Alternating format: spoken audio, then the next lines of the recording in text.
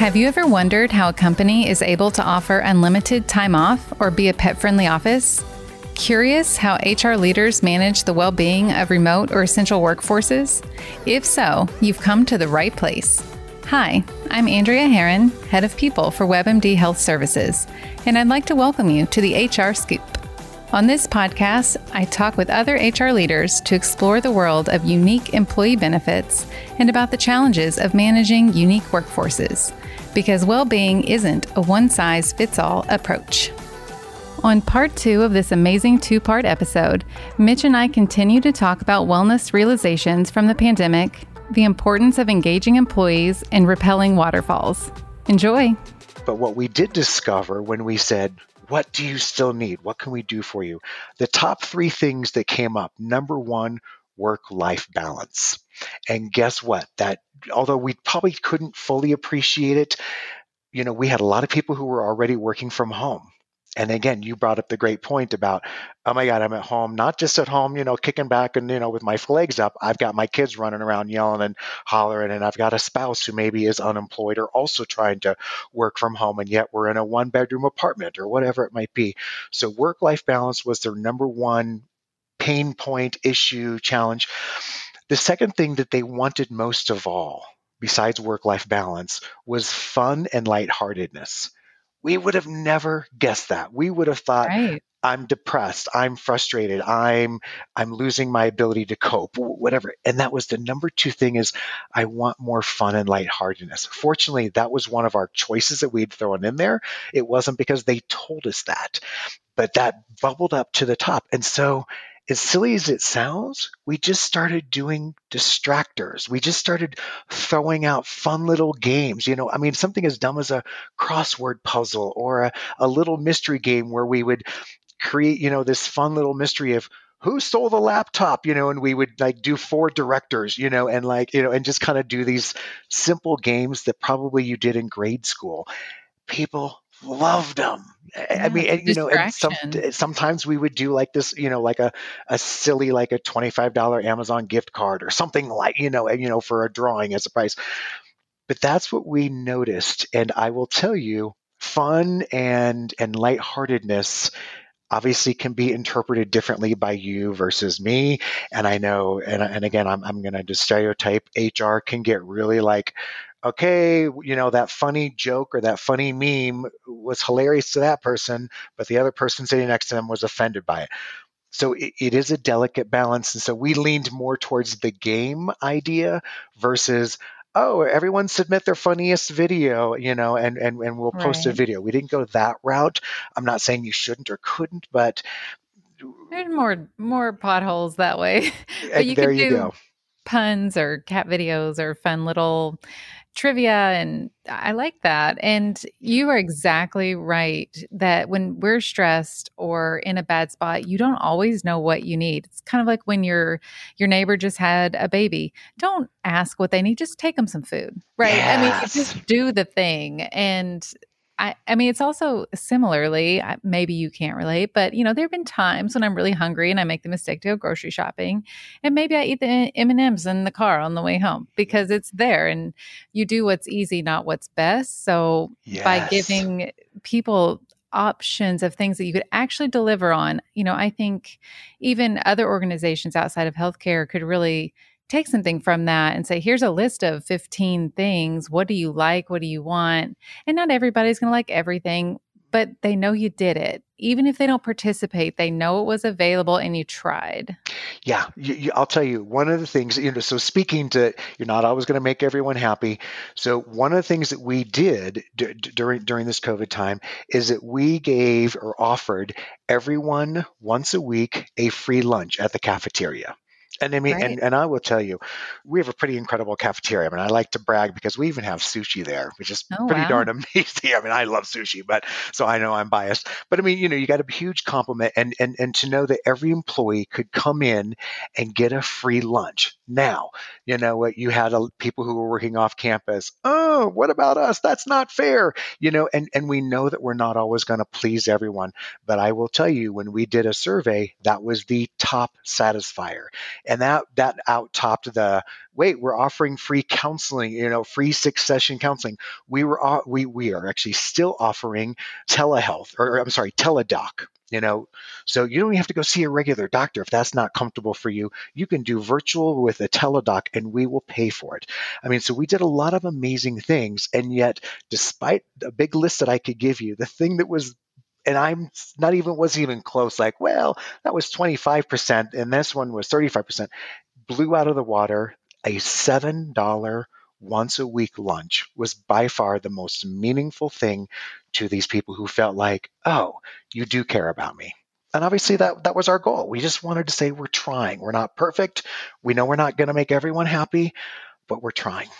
It starts with the elementary school pizza party and it just continues through adulthood. We all love free food. Right.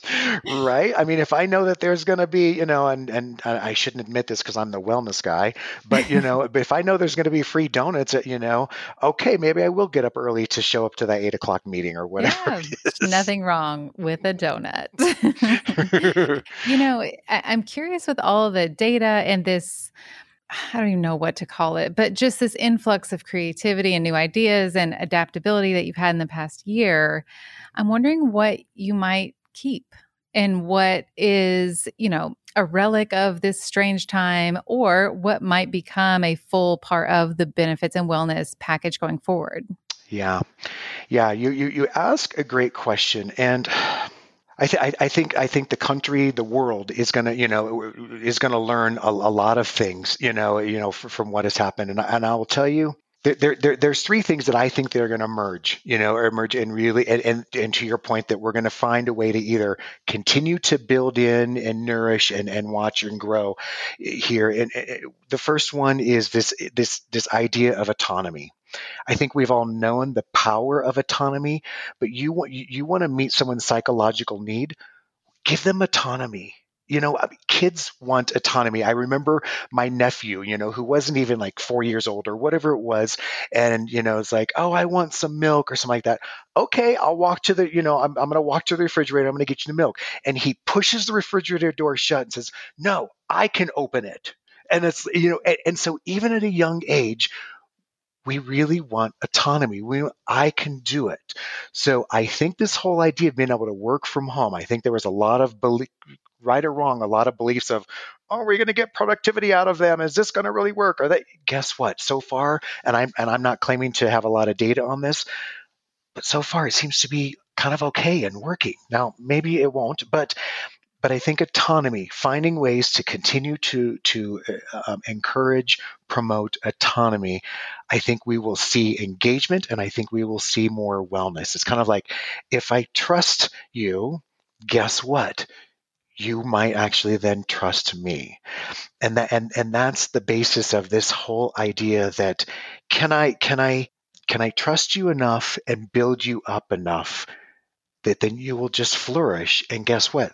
Then that will be given back to us in return. It's like, who's going to extend the olive branch first? Who's going to offer trust first? So one of the things that this wellness program at this organization has been built on is all about trust. And what I mean by that is, those listeners out there who have a worksite wellness program, sometimes what we do is we say, first of all, we tell you what you need to do. You need to lose weight. You need to change your cholesterol. You need to eat more fruits and vegetables, blah, blah, blah, blah, blah. And what happens is we end up doing wellness to the individual. Even if I could sit there on my proud little pedestal and say it's evidence based, so it's right that I'm Right. doing this. Guess what? We need to back off. We need to trust our employees and say, here's a wellness platform. You carve your own path. Yes, maybe you do need to lose weight. Maybe you do need to stop smoking. But if right now what you want to work on is relationships, because maybe you're in an unhappy relationship and you want to get into some counseling, or you're lonely because you're isolated and you want to find some relationships and build some friendships, great. If that's what's most important to you today, then that's going to be important to us too. And so it's this idea of not only giving some autonomy to these individuals and saying, You create the path, and we will walk with you down your path versus forcing them to walk down our path. And then knowing that they have the competence to do it, especially, and again, I don't mean to downplay anyone else out there, but I'm gonna say that most people who work in healthcare already have the intellectual knowledge. So I Right. don't need to do another smoking campaign, for example, We right? all Like know you shouldn't be smoking, right? exactly, It's we all not, know it. Okay. nobody's So like, I've never heard this before. what? I'm not supposed to smoke? I didn't know that. It looks so cool. So, so it's about autonomy, number one. Number two is competence, and either believing in or building up people's competence.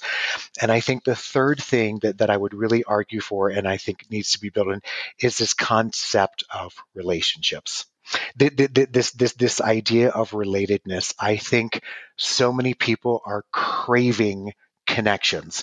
When I talk to my colleagues, or I'm sorry, my former colleagues, back in Los Angeles, and a lot of my friends back in Los Angeles, those who, because a lot of them started working from home, they said, I never thought I would admit this, but I miss my coworkers. They used to drive me crazy with their chomping of the gum or playing the music too loud or their stupid joke, whatever it was. But now that they've been, for better lack of words, stuck at home, wow, they have really been missing connections, social connections. It doesn't mean that the people at work are their best friends, but they have missed those social connections. And we and I and I've got a couple of teacher friends who are now just starting to have to go back into the classroom, and they're like, oh my God, I didn't even know that so and so looked like that. I had this image based on just seeing neck and above, and I had no idea that they were tall or short or whatever. And so I don't know. I really think that that's something we're going to have to work on. And again, those who are listening in the wellness, specifically focusing on wellness, I think we've put a lot of energy into things like nutritional well-being, emotional and mental well-being, physical well-being. We all know that social well-being is one of those components, but how many programs, how much stuff do we have that's really devoted to social well-being? And I really believe that's something that we're going to have to devote to more and more, because it's become so obvious how much people are craving it. I couldn't agree with you more, actually. And I think, a lot of the wellness started out more community based, right? Like we got our social interaction, our volunteer, our political advocacy, all of those things, even nutrition and connection through community. And more, it's shifting to an expectation of the employer. And so we're in that gap now. And I think last year has pushed us forward significantly because it's become so obvious. But now the employees are having to catch up. And so having a dedicated wellness person, or even anybody thinking about it or creating opportunities to connect, even non-work related, if it's a trivia game or just a Zoom lunchtime, let's not talk about work, let's do sports, whatever, that's going to be Right. something that employers have to figure out if they want to keep people engaged. Correct. And especially if we're going to continue to buy into this offsite remote working, because it's going to get Right. people, there will be less chances for people to become engaged.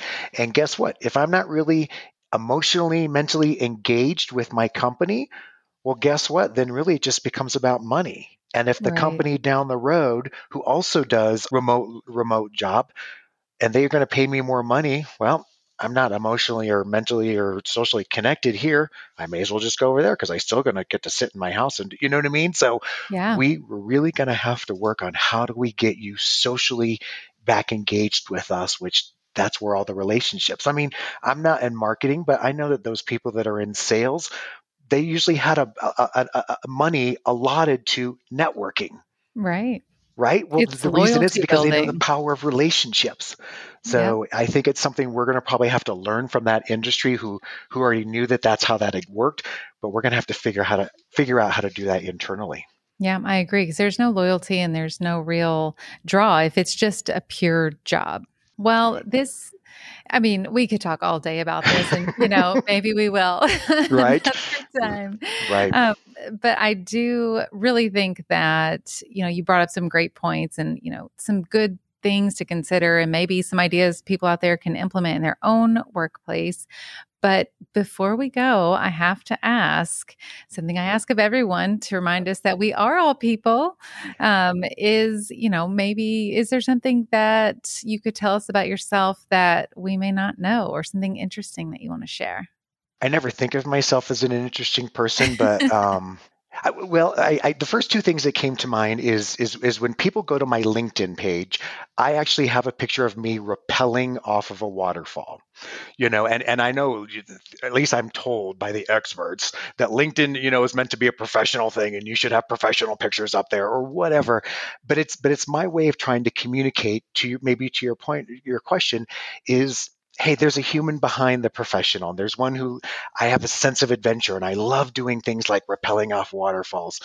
But I think the thing that probably, when I really look back at my life, I will tell you something that really influenced that probably most people don't know, except for my mother and some of my family, is when I was a senior in college, I got a very rare case of mono. Now, create your own stories about how I caught that mono, but I got a very rare case of mono, and it went into what's called your brachial plexus. And what it did is it paralyzed my right arm, and I am right-handed, by the way, and it paralyzed my right arm. And they said, oh, yeah, this is a very rare case of mono. It happens to only like 4%, but don't worry. In about 12 weeks, that paralysis will go away. Well, 16 weeks had gone by. I had to drop out of school for at least a semester. And now I wasn't going to graduate on time. So I was already panicking because Mitch had always been a good boy. He had always followed the rules, did what everyone said, and my life was going to work out. And this, honestly, except for my parents divorcing, was the real first monkey wrench I had to deal with in my life. And then 16 weeks, still my arm was paralyzed. Go to the doctor again, and they said, well, what we didn't tell you is there are some cases where the paralysis doesn't go away.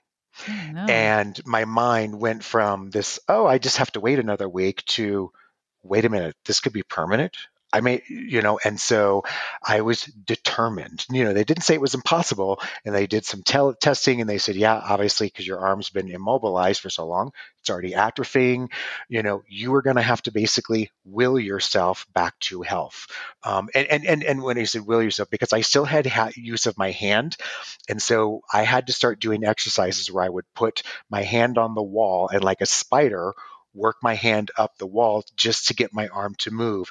And they said, when you're laying in bed with the hand that does work, grab your arm and move it up and down, just get it to start moving. And sure enough, after enough time, I got full function back, and it was a scary point, but I think what it did is it emboldened me to believe in myself that, oh, okay, it isn't all just fate. There is, yes, sometimes some things happen, but I do believe that there's a combo of believing in a higher universe as well as believing in yourself. And that probably, that was my senior year in college, and that reset myself and probably the attitude and the approach I took with my career. Yeah. Well, overcoming something like that and really reshaping your perspective and rappelling off waterfalls. I mean, you're no longer allowed to say you're not interesting. I don't think you can ever say that again. You're kind. Thank you. Thank you. That's nice. But thank you for sharing. Yeah. What a perspective changer that would be. Truly, true. I mean, yeah, it truly was, and it's, I try not to forget it, and I don't know if my friends would call me humble, but I really do try to stay humble, because I know something could happen again. You know what I mean? At any moment, and so I'm grateful that I get to wake up once more, and I'm grateful that I get to have a conversation with someone like you, and I get to smile at someone or tell a loved one that I love them, and that's all I can ask for. Yeah, that's all any of us can ask for, truly, especially, I think we've all had our perspective shifted this past year. So, oh, boy, what perfect. That's a perfect way to bring it back around. You're absolutely right. I think we've all had hopefully an opportunity to reflect and, learn to either be bitter or better. Let's shoot for better. Yes. Well, thank you so much for joining us. It's been an absolute pleasure. Likewise. Thank you so much. Thank you for listening to the HR Scoop podcast. Please take a moment to rate and subscribe on Spotify, Apple, Google, or directly at webmdhealthservices.com/podcasts.